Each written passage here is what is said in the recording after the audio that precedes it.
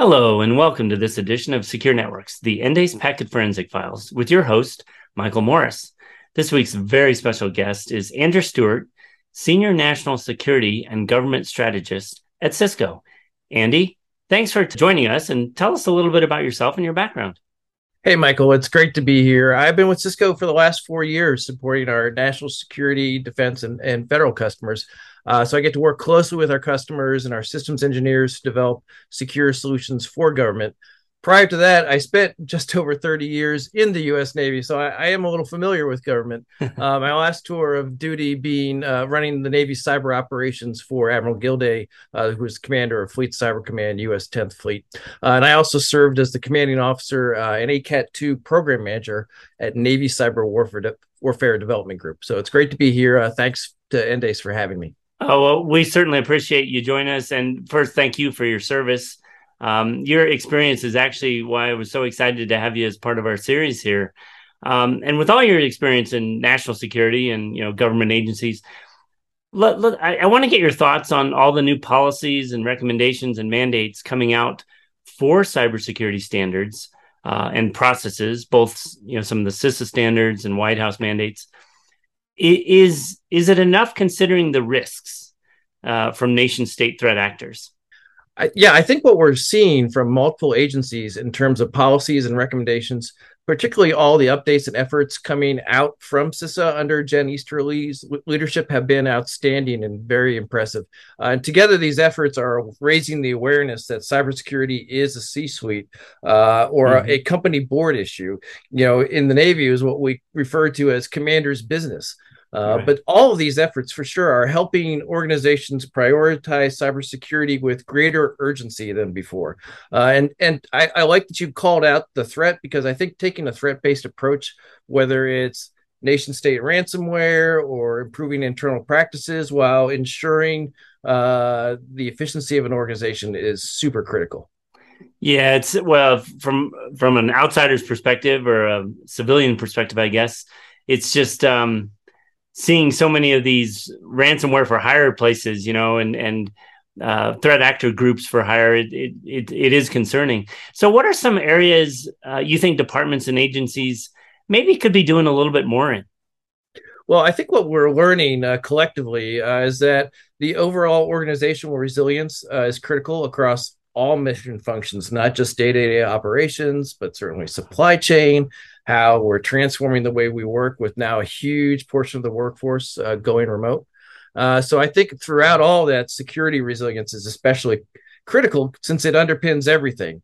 And that really shouldn't surprise us either. Agencies and organizations have been adding more and more focus on data-driven capabilities. That's to drive more efficiencies, use advanced analytics or machine learning. It's really data that fuels an organization's mission success. So simultaneously with that, you've got businesses and governments have this heightened awareness of how the rapid deployment of technology and the importance of managing risk is important. So understanding this digital dependence in terms of risk has got to be integral to an agency's or organization's digital transformation. So when you put all that together, thinking in terms of security resilience, it helps us prioritize efforts to ensure the basic day-to-day data confidentiality, integrity and availability is something we always have to do. But now we're thinking about that in terms of what it means to maintain mission integrity while withstanding threats and changes to the environment. In terms of being resilient, it means being able to handle those threats and come back stronger. No, that's a great point. And you mentioned resiliency a number of times there. I've talked to more CISOs over the past year that are really focusing on this idea of building resilient security architectures. It's not if, but when you're going to be breached. So the question needs to focus on how resilient you are. That's what they keep telling me. So where do you see most organizations lacking in their resiliency? I think organizations are in that journey where they're realizing that you can't solve for this in a static kind of way. It's far more dynamic and it has to be integral to the operations of the whole Mhm. organization. So really embedding it in everybody's sort of day-to-day mission tasks and functions. My experience in the Navy, in the Department of Defense, makes me think about resiliency, particularly security resiliency, as an integral part of day-to-day operations. And by operating in a dynamic environment, I mean it's not simply about being reactive to the environment. Right. It's about we're thinking much more in terms of a continuum. We're no longer kind of approaching an alert or simply one threat centric approach. We're thinking about much greater mission context in terms of the environment. So now we're asking new questions about the environment, and we have to find what threats matter to us most right now. We need Right. to know where we're exposed or indirectly exposed to risk and how we're going to make progress. And understanding that all in terms of mission context are important to any organization. And again, it's what we refer to as in the DoD as commander's business. So I think through the lens of security resiliency requires an approach different from what the past offered. We're going from point Right. solutions that were built in a siloed strategy, and now we're thinking much more in terms of going from prevention to detection, response, and recovery. So we're out of that siloed environment, and we're much in a much more highly connected environment, and that's why it's so much more dynamic. No, that's a great perspective. And obviously being in the Navy, you guys had contingencies and resiliency plans for pretty much everything. So that was the mindset that I think your experience in the security industry is sharing with broader leaders. We met at Billington Cybersecurity Summit this past month, and a big topic of that event, as you know, was this whole concept of zero trust. First, what does that mean for you? And do you think most organizations are ready to take on all that zero trust really means?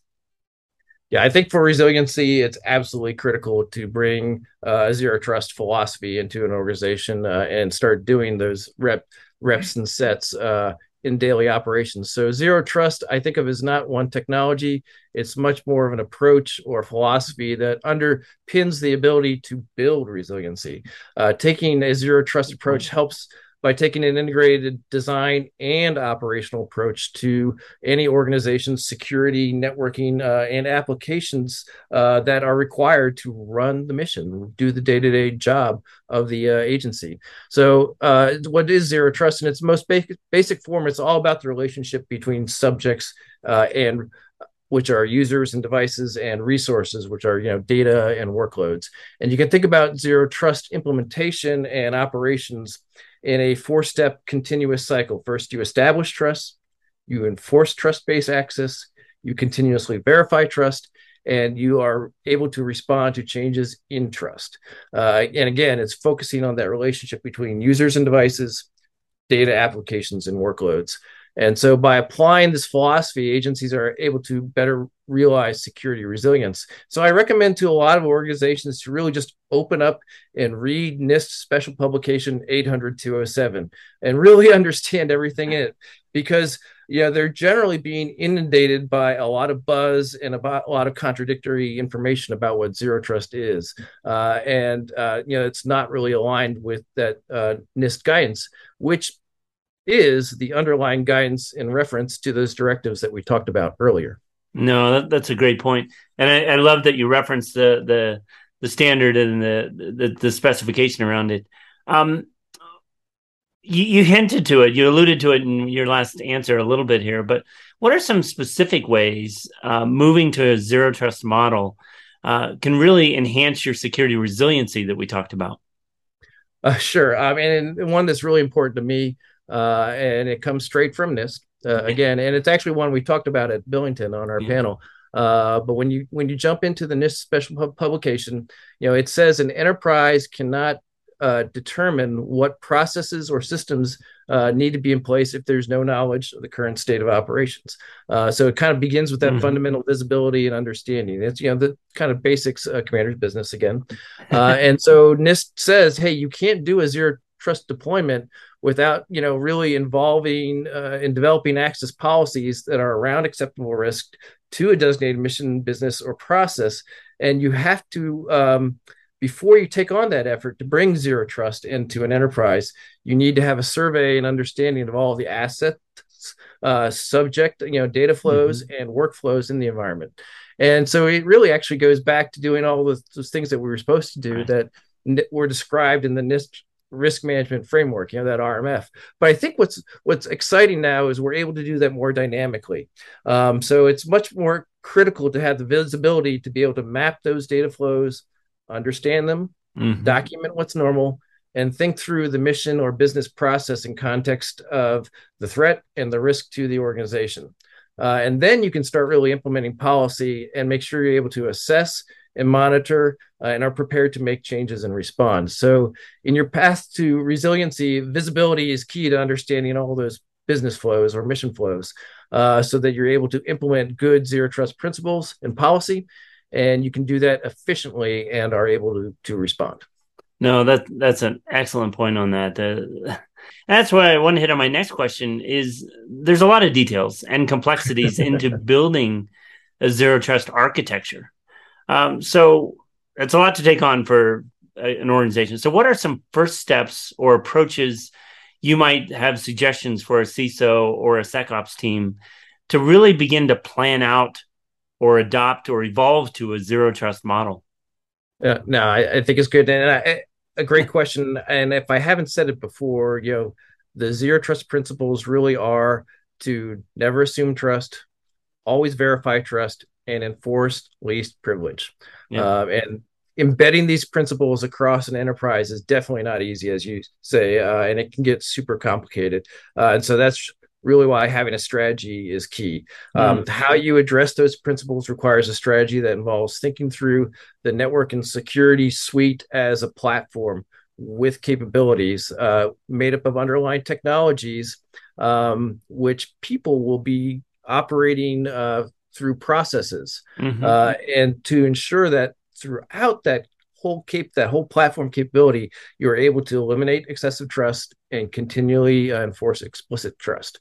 So ease of use, interoperability, and time to value are all critical when you start thinking through this, and definitely leveraging capabilities that are already in the environment, Mm-hmm. because it's you can't just impact all the workers, who are used to existing processes. So how do you actually get value of what you have, ensure that worker productivity, adoption for the user community, Mm-hmm. and overall ROI is super important. We've seen zero trust security pay off in big ways for businesses in Mm-hmm. terms of not only better security and higher performance and faster threat response, but certainly decreasing the risk of data breaches. We've seen customers who have a nearly 200% ROI by enabling hybrid work and optimizing a security team's performance and being more efficient. SOC teams can be faster in their responses, and we've been able to deliver a 90% increase in SOC efficiency to our customers. So, in terms of one scenario you could think about, just as an example, that SOC having an XDR solution that provides visibility, analytics, and automation, along with orchestration and governance in a Mm-hmm. cohesive way across the zero trust platform, so you can respond to changes in trust and unify visibility all across those control points, from identity, device, Right. network, application data. And those tools have a natural integration, interoperability with each other. So like Cisco Secure Network Analytics works naturally with our Firepower firewall and can effortlessly work, with full packet, capture solutions like Endace, so that when Mm-hmm. you're in incident response mode, you can really find the threat, get to the bottom of what's going on in your environment, and respond. Interoperability is the one thing. There's so many point solutions on the market right now, and being able to tie things together to make it efficient, which really leads to my next question, because we haven't touched on this, but we talked about it when we were together in Washington. Was the training and the technical competencies needed across certainly the SOC teams, but really, as you mentioned, the entire organization to have that resiliency. Especially for full zero trust architecture.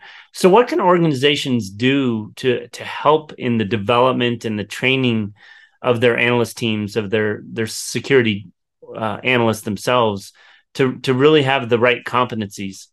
I'm glad brought in the people aspect of it, because at the end of the day, technology should be providing good processes that enable people, instead of Mm, people always having to develop processes, because technology doesn't work together. absolutely. It's super relevant right now. Cisco's purpose is to power an inclusive future for all, Mm, and building a part of that future is creating access to education regardless of geography, gender, or ability.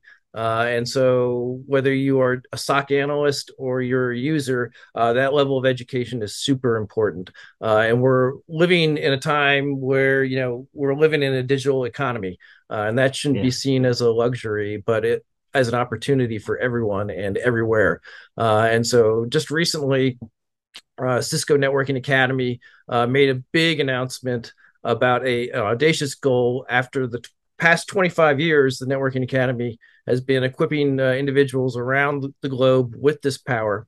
But we've just announced a new goal to offer digital skills and training to 25 million new learners over the next 10 years. Wow. And it will not only, celebration of what we've done for the last 25 years, but it will, help millions more people around the world to gain access to in-demand jobs, empower the workforce of the future with education and career Yep. opportunities.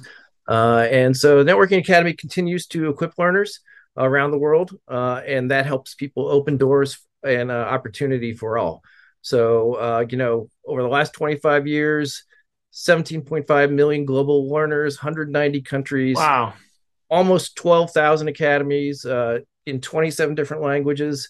I'm looking forward to what the next 25 years will bring. And one of the things I often say to my active duty and veteran colleagues is most of these courses are free. Most of them are available to you in the language of your choosing anywhere you want in the world, and just to take advantage of them. And for organizations and companies, back to your question, to encourage and provide Mm. learners and employees the time to learn and make that a part of day-to-day business. Oh, that's a great initiative you guys got going, and I'm just super impressed to hear. As you and I know, it is targeted to be a massive shortage of cybersecurity experts. So anything organizations can do, and frankly, that's what we're trying to do with this podcast series is really enable people to have some thoughts from industry thought leaders like yourself. So one question to wrap up, Andy, that we always like to ask our industry experts like yourself. What's one thing you recommend our listeners to, think about or be on the lookout for over the next 6 to 18 months? I mean, that's an eternity in cybersecurity, I know, but it's a continually shifting battle for cyber security and network security. So what's one thing you really encourage people to think about or keep an eye on? I think we can't take our eye off the fact that staying threat informed is important. Threats are going to continue to change, while at the same time, this hybrid cloud operating environment continues to expand our threat surface and change the way we operate. So visibility is going to remain key to command and control that dynamic environment. So you have to be able to apply consistent policies across your private infrastructure along with your cloud, no matter whether they're in AWS, Azure, GCP, OCI. The lists are as many. So as organizations adopt more cloud services and implement new applications and deliver new microservices, ensuring that you can apply threat-informed, consistent policies across that entire environment with visibility and microsegmentation with a zero trust approach is going to be critical for security resiliency. No, that's a great closing point. Andy, thank you for taking time out of your busy schedule to join us and share your insights and how to better secure networks. We'd ask our listeners to tune in next time for another edition of the Endace Packet Forensic Files.